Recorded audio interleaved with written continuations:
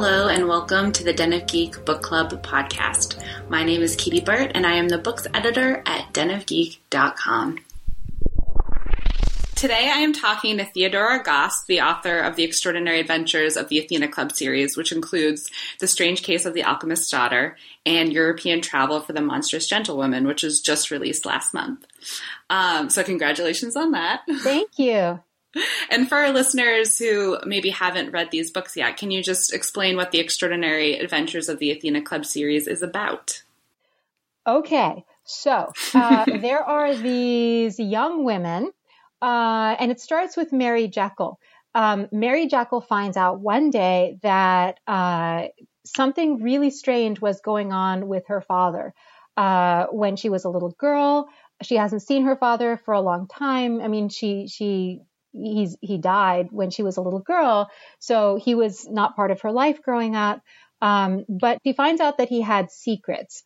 And one of the secrets she finds out is a sort of sister she has named Diana Hyde. So you're going to recognize these names from Dr. Jekyll and Mr. Hyde. And what I'm doing in these books is bringing to life the daughters of mad scientists. And some of them actually are characters that were written about in the late 19th century. So they're characters from the books that were written at the time.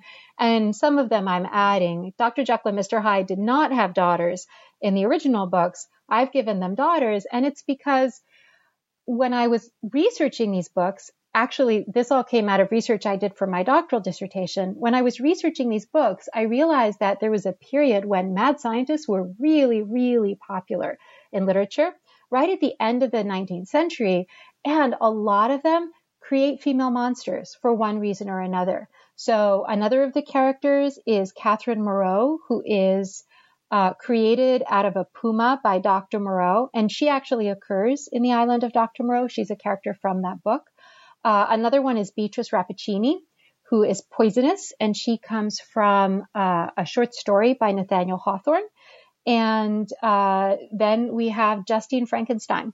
And she is the female monster that was actually not created by Victor Frankenstein in the book. He starts to create her, and then he decides not to. There's some reasons he decides not to, but I thought these characters were so interesting that I didn't want to just leave them uncreated or destroyed as they pretty much always are in the original books. I wanted to do something with them. And so I brought them to life in these books. And the second one that just came out sends them on an adventure into the Austro-Hungarian Empire, where they discover more about their origins. It's such a cool premise.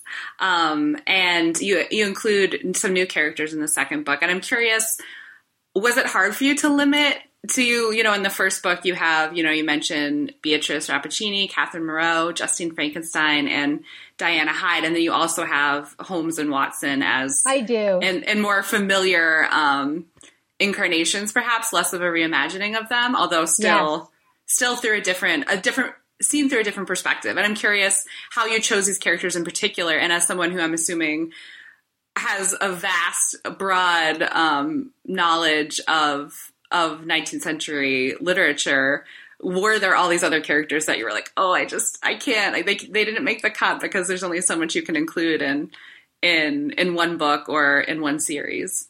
Actually, I got all the ones I wanted to talk about in the series. And I should say, for anyone who likes these books and is interested, I'm doing final revisions on book number 3, which is going to be the last one and brings all the storylines together into a final culminating set of chapters, I guess. My knowledge is, I would say it's more, not so much broad as there were particular texts that I really knew about because I wrote a doctoral dissertation on monsters in the late 19th century, not just female monsters, but texts about monsters. I really, really focused on that. And there were particular books that I knew I wanted to talk about and particular female monsters that I knew I wanted to talk about.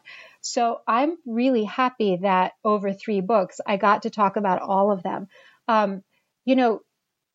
when you're writing books, it's this, well, when I'm writing them, I guess, because not everyone writes similarly. A lot of the stuff that happened sort of came to me as I was writing the books. And I started out with a plan at the beginning, but it was pretty partial. So there was a lot that I discovered along the way. And I'm really glad that by the end, I got to talk about all the characters I wanted to talk about. But at the beginning, I didn't necessarily know that I would be able to do that. So I'm glad it worked out the way it did. It's almost like the books had a mind of their own, and I was kind of going along with what they wanted to do and where they wanted to go. Yeah, and Mary Jekyll is the main character. I'm curious how you decided how she became the focal point, or if, at this point you even think of her as the focal point, because this is, an ensemble cast of characters. It is an ensemble, but Mary is definitely the focal point. And to be perfectly honest, Mary is the focal point because she's the one who's most like me. And so for me, she was the easiest to write. I mean, of course, it's also Catherine writing the books, but ultimately it's me. And there are a lot of things about Mary, both good and bad, that I see it myself. One of the weird things about being a writer is that when you write characters, they come out of you, the good ones, the evil ones, the smart ones, the not so smart ones. Their mistakes are mistakes you've made usually. And sometimes they're based on people you know, but often whatever you're writing is really coming out of you. So you kind of have to find your inner, whatever those characters are. And Mary, nerdy and very literal and worried about money. I mean, a lot of that is me. I should say, you were talking about Watson and Holmes, and the idea to incorporate them into the first book came from something I noticed when I was reading these books and studying them in my PhD program, which is I was looking at a map of London and realizing that all of the events that take place in Dr. Jekyll and Mr. Hyde happen on one side of Regent's Park in a particular area of London. And right across Regent's Park is Baker Street. And in Strange Case of Dr. Jekyll and Mr. Hyde, you have a murder. Mr. Hyde actually murders somebody. And it happens at the same time that Sherlock Holmes would have been solving mysteries right across the park. There is no way that if Sherlock Holmes were real, he would not know about the murder of Sir Danvers Carew in, The Strange Case of Dr. Jekyll and Mr. Hyde. And so I was like, okay, this connection, this has to be there, because if I'm writing about late 19th century London, Holmes and Watson have to be there. I mean, they're an essential part of literary late 19th century London. That's such a wonderful connection. I can only imagine how fun that was to realize. It is really fun. And, I was in London actually a month and a half ago doing some additional research for book 3. And I walked that. I walked from one part of Regent's Park where Mary's house is supposedly set to the other part of Regent's Park, where nowadays you actually have the Sherlock Holmes Museum. And I went into that museum way back at the beginning when I was doing my initial research. And it's a 20-minute walk, tops. And you mentioned that Catherine is the in-universe writer of this book, but there are the other characters, the other female characters get a chance to interject their own voice into the story. How important was it for you to include that structure? And was there ever, I wonder what the discussion was like maybe with your editor when you originally were going through the draft of the manuscript of the first book, were you like this, you were always excited about this, she was excited about it, or was it like, will we include this in the story? She actually loved it. So I was very lucky because it's sort of a controversial choice. I mean, there are people who read the books who say it's annoying. And in a way, I mean, I understand that, because if you have a group of girls who are constantly interrupting you, it might be annoying. And actually it annoys Catherine. The reason I did it is that for me, this is partly a book about women's voices. Mm-hmm. And when I first tried to write it, I tried to write it in a much more conventional way. Actually, the story was originally a novella, that is online. Anyone can read it. It's called The Mad Scientist's Daughter. So that was the first iteration. And then when I was thinking about what to turn into a novel or what to write as a novel, I thought that novella has a backstory. And so the first book is really the backstory of the novella, where it really is a lot of dialogue. It's the characters, the main characters talking. And some of it is actually just written as dialogue. And for me, that initial novella had a lot of energy. When I first wrote or started writing The Strange Case of the Alchemist's Daughter, it just lay on the page. It was like flat. And I thought, what is wrong with this book? Why can't I write it? I was trying to write it in a much more conventional way, and it just wasn't working. And I thought, I think it's because I'm not letting the characters talk. I think they need to talk. So part of it was a very practical issue that in order to make the book come alive, I had to let them talk. So they started talking. And it worked, for me at least, and it worked for my editor. So that was good. But the other thing about that structure is that I knew from the beginning that if you write a book about monsters, and I knew this because I'd studied books about monsters, you need to make the book monstrous in some way. It's got to be monstrous in terms of its form, because that's what the original books are. If you read Frankenstein is structured like an onion. It's a really weird book. You have all of these voices. It's not just a conventional narrative, but you have Frankenstein's voice, you have Walton's voice, you have the monster's voice, and each of them are trying to tell their stories, and their stories don't always agree with each other necessarily. And then you have Strange Case of Dr. Jekyll and Mr. Hyde, and it's also formally weird in that you have a third-person narrative, which is the narrative of the lawyer, Mr. Utterson, and then you have the letter of Dr. Lanyon coming in, and then you have Dr. Jekyll's narrative coming in, and it's a frame narrative that doesn't have a final frame. So that structure, all of these structures are kind of off in some way. And then the most formally nutty one really is Dracula. Dracula is this compendium of all sorts of different documents, newspaper articles and diary entries, all sorts of things sort of jammed together. And that was a very deliberate choice on Bram Stoker's part. But you read it and you're essentially compiling the text. You're trying to figure out how to put the text together as you're reading it. The process of reading it asks more of you than a conventional narrative. And that's true of just about every single one of these texts that I can think of. Texts about monsters from the late 19th century that they break the mold of conventional narration. I love that, paying attention to the structure as well as the content and the reimagining of these stories, because, so many of these stories have been retold in various mediums over and over again since they were published. But I think that is a part of the modernizing the structure is often, or the form is often left out. So it's really cool that that was part of your crafting of the story. I'm glad you like it. And Catherine actually says, I'm being a modernist. So she's aware of it because she's a writer. She knows what she's doing. Yeah. And it's just like on the most basic level calls attention to the fact that it matters who's telling the story, which seems like is a very important part of your reimagining of these stories.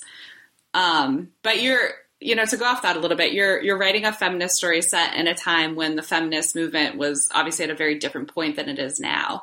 And yes. I'm curious if you thought, like, how much you thought about that when you're writing, in terms of balancing the perspective of the modern reader with the perspective of the characters within the story. I thought about it a lot in terms of the history because I teach a class on the late 19th century. We do a lot of history. We focus on these kinds of monstrous texts, but we have an entire unit on the New Woman.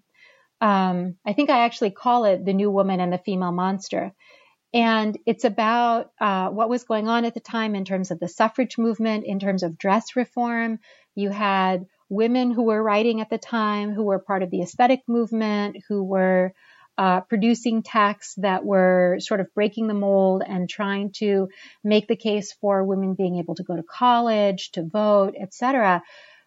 So my characters would certainly have been aware of all of this, and they are in the text. They talk about it. And at the same time, you still had a model of conventional womanhood that came out of John Ruskin's idea of separate spheres. So there was still very much this idea that man was active, he was out in the world doing stuff, women stayed in the home. The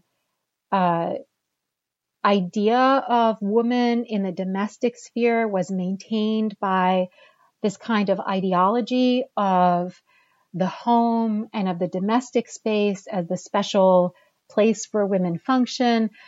So, if you're writing historical fiction,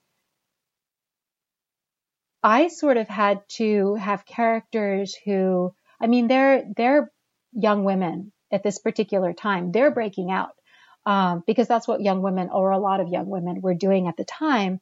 They're venturing out into London and places where they are not necessarily supposed to go.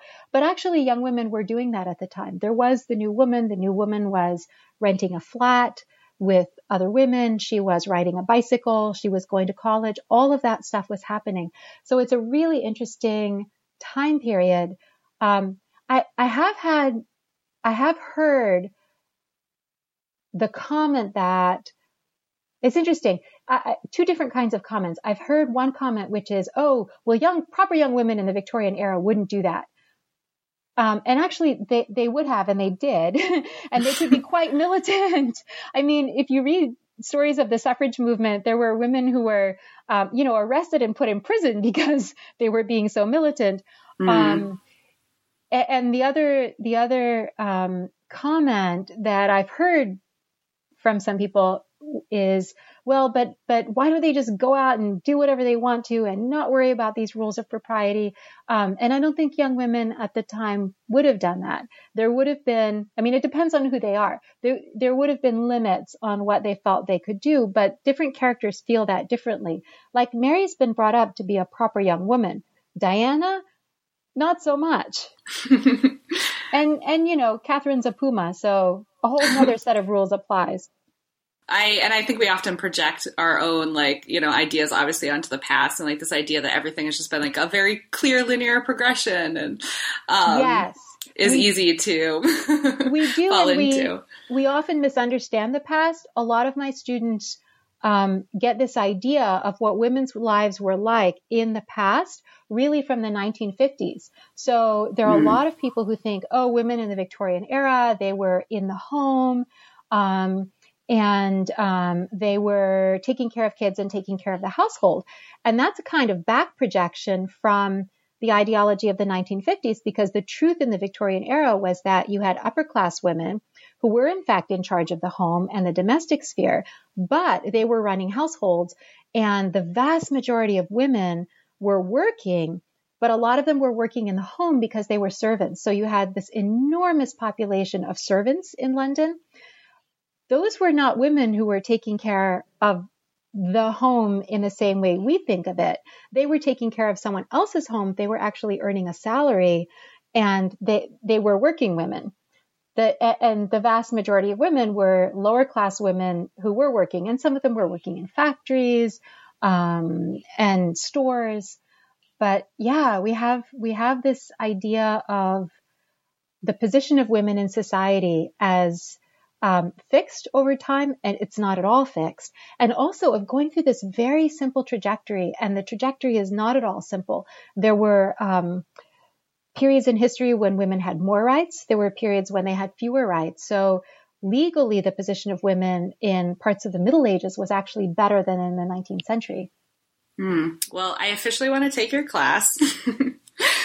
But I feel like I got a little taste of it right there.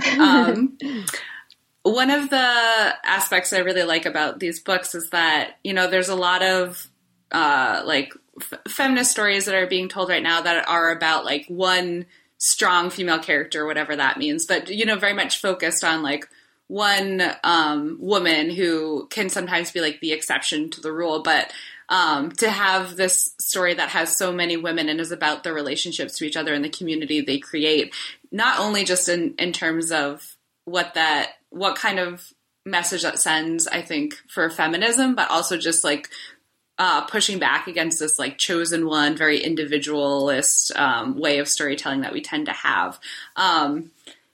Yeah, I'm just curious if you feel like there are things you could do with that kind of ensemble piece that has so many different kinds of women that that you particularly liked, or you feel like you couldn't do if this was more of a I don't know, like chosen one tale is a very specific genre, but something that has a more individual focus. Absolutely. I wanted to give a full spectrum, and one of the things that I wanted to make sure I had was female villains, because women are not simple, right? I mean, there isn't, it's like Smurfette syndrome. They're not Smurfette. And even nowadays, I look at, for example, movie posters, and you have, 5 superheroes and one of them's a woman.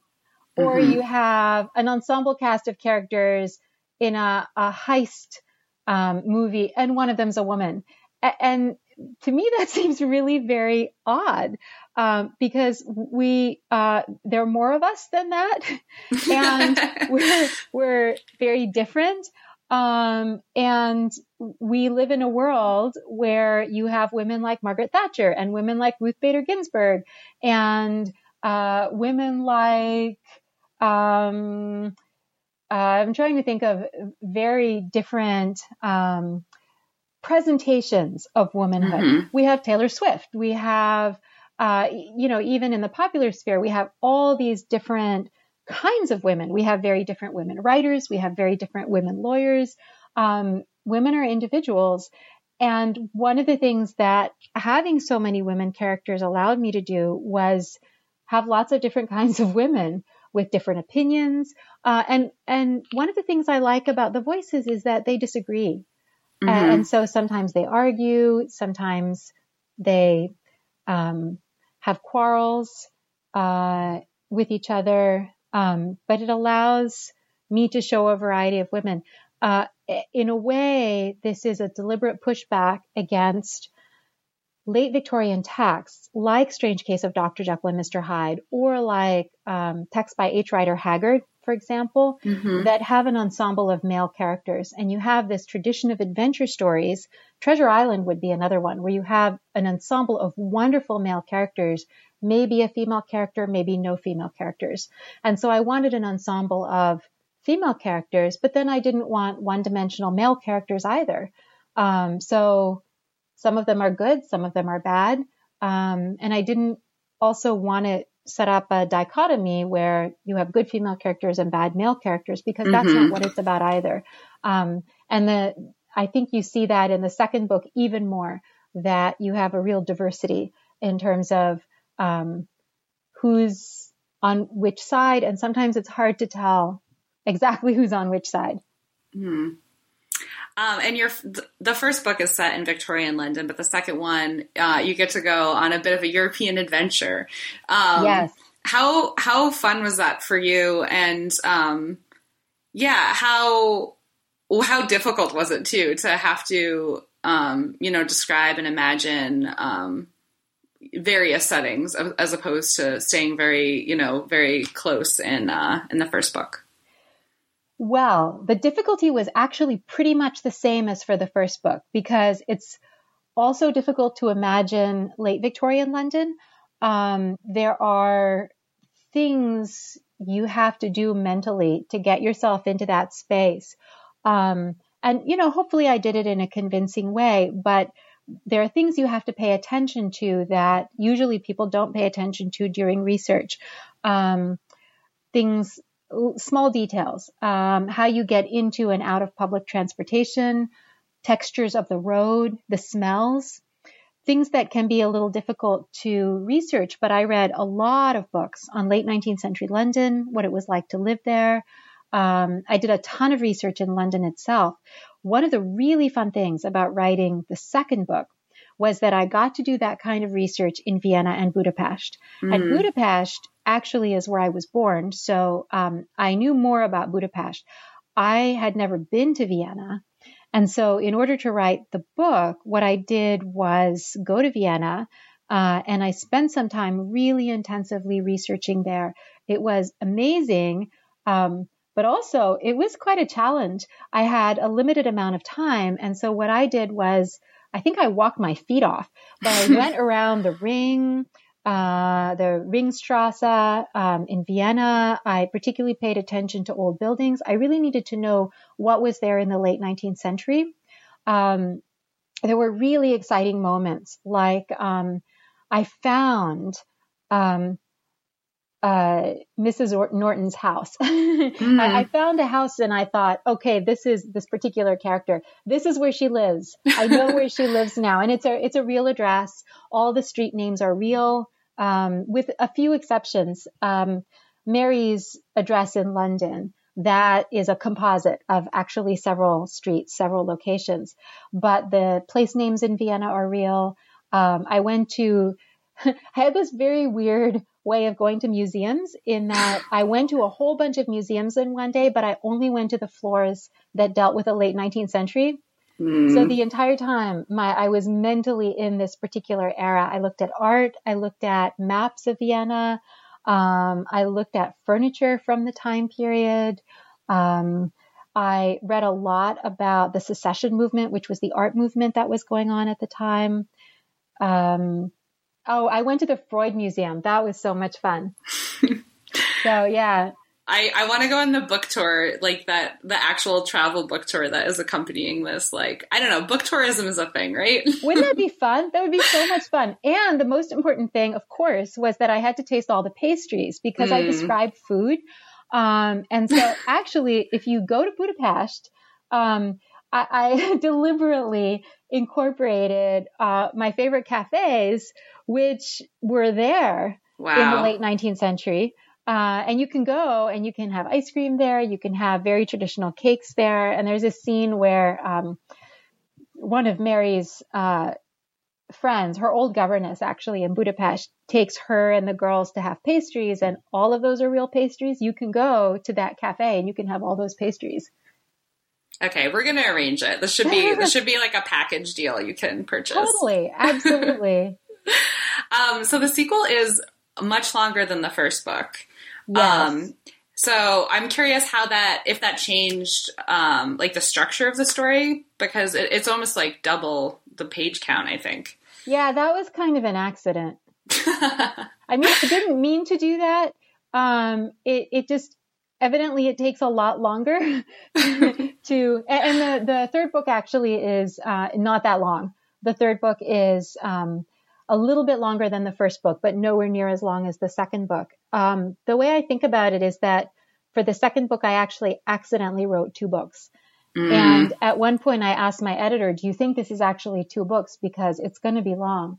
And she looked at it and she said, it actually fits together. I think it's 1 book and we'll publish it as 1 book. But what I did was break it apart internally into 2 volumes because approximately the first half is Vienna and approximately the second half is Budapest. But yeah, I didn't mean to do that. So, for anyone who's like, oh my gosh, this is so long, I apologize. Or you can pretend it's 2 books if that makes it easier for you. It's 2 books. Yeah, it's like 2 books with a cliffhanger right in the middle. Can you talk at all about the third book in terms of what places or characters we might be seeing, or is that still, under wraps? I can say some things about it. The third book takes us back to London, and I can tell you where I did the research for it. Some of it I did in London, but this time I had to go to Cornwall, and I spent some time in Penzance and in a little town near Penzance called Marazion. I was just there in June, and off the coast of Marazion, just across from it, there is an island, and on that island is a castle. It's the most magical place. It's called St. Michael's Mount, and there's a causeway that goes out. When the tide is low, you can walk across the causeway, and when the tide is high, it's covered. So the island is cut off. You can only get there by boat. I have no idea how it came to me that the third book would be set in Cornwall. I honestly don't know, but once again, I had to go to Cornwall. I had to go on location because it totally changes your experience writing a book to actually see the place. It made a huge difference. And so that's where I was doing my research. So we'll be, there's still a little bit in Europe, but we'll be mostly back in England. I'm really excited for that. And where can people find you online if they want to know what you're up to, or even also if you have any upcoming appearances that you'd like to let people know about? The best place to check is my website, which is just theodoragoss.com. And on my website, you have links to Facebook, Twitter, and Instagram. And I have accounts on all of those places. And I post every day. I've been really bad recently about updating my blog. I have a blog. I've been writing a book, so I haven't had time to blog. I'm going to get back to it. But if you check Facebook, Instagram, or Twitter, the other thing is that I post photos from places where I go for research. So there are a whole bunch of photographs from these places there, and you can see what I was using as reference for the third book. I was in the British Museum. I was out on St. Michael's Mount, all sorts of places. Also food. There's also food up there. That's a great pitch. As someone who was, lurking on your Twitter earlier today, I can vouch for its entertainment and other value. So good. Definitely Sometimes check it out. Complaining about, airplanes or something like that. But hopefully it's usually somewhat entertaining. Definitely. Well, thank you so much for talking with me today. It's been a pleasure. Thank you so much. It's been so much fun. And both The Strange Case of the Alchemist's Daughter and European Travel for the Monstrous Gentlewoman are available for purchase now. So go buy them.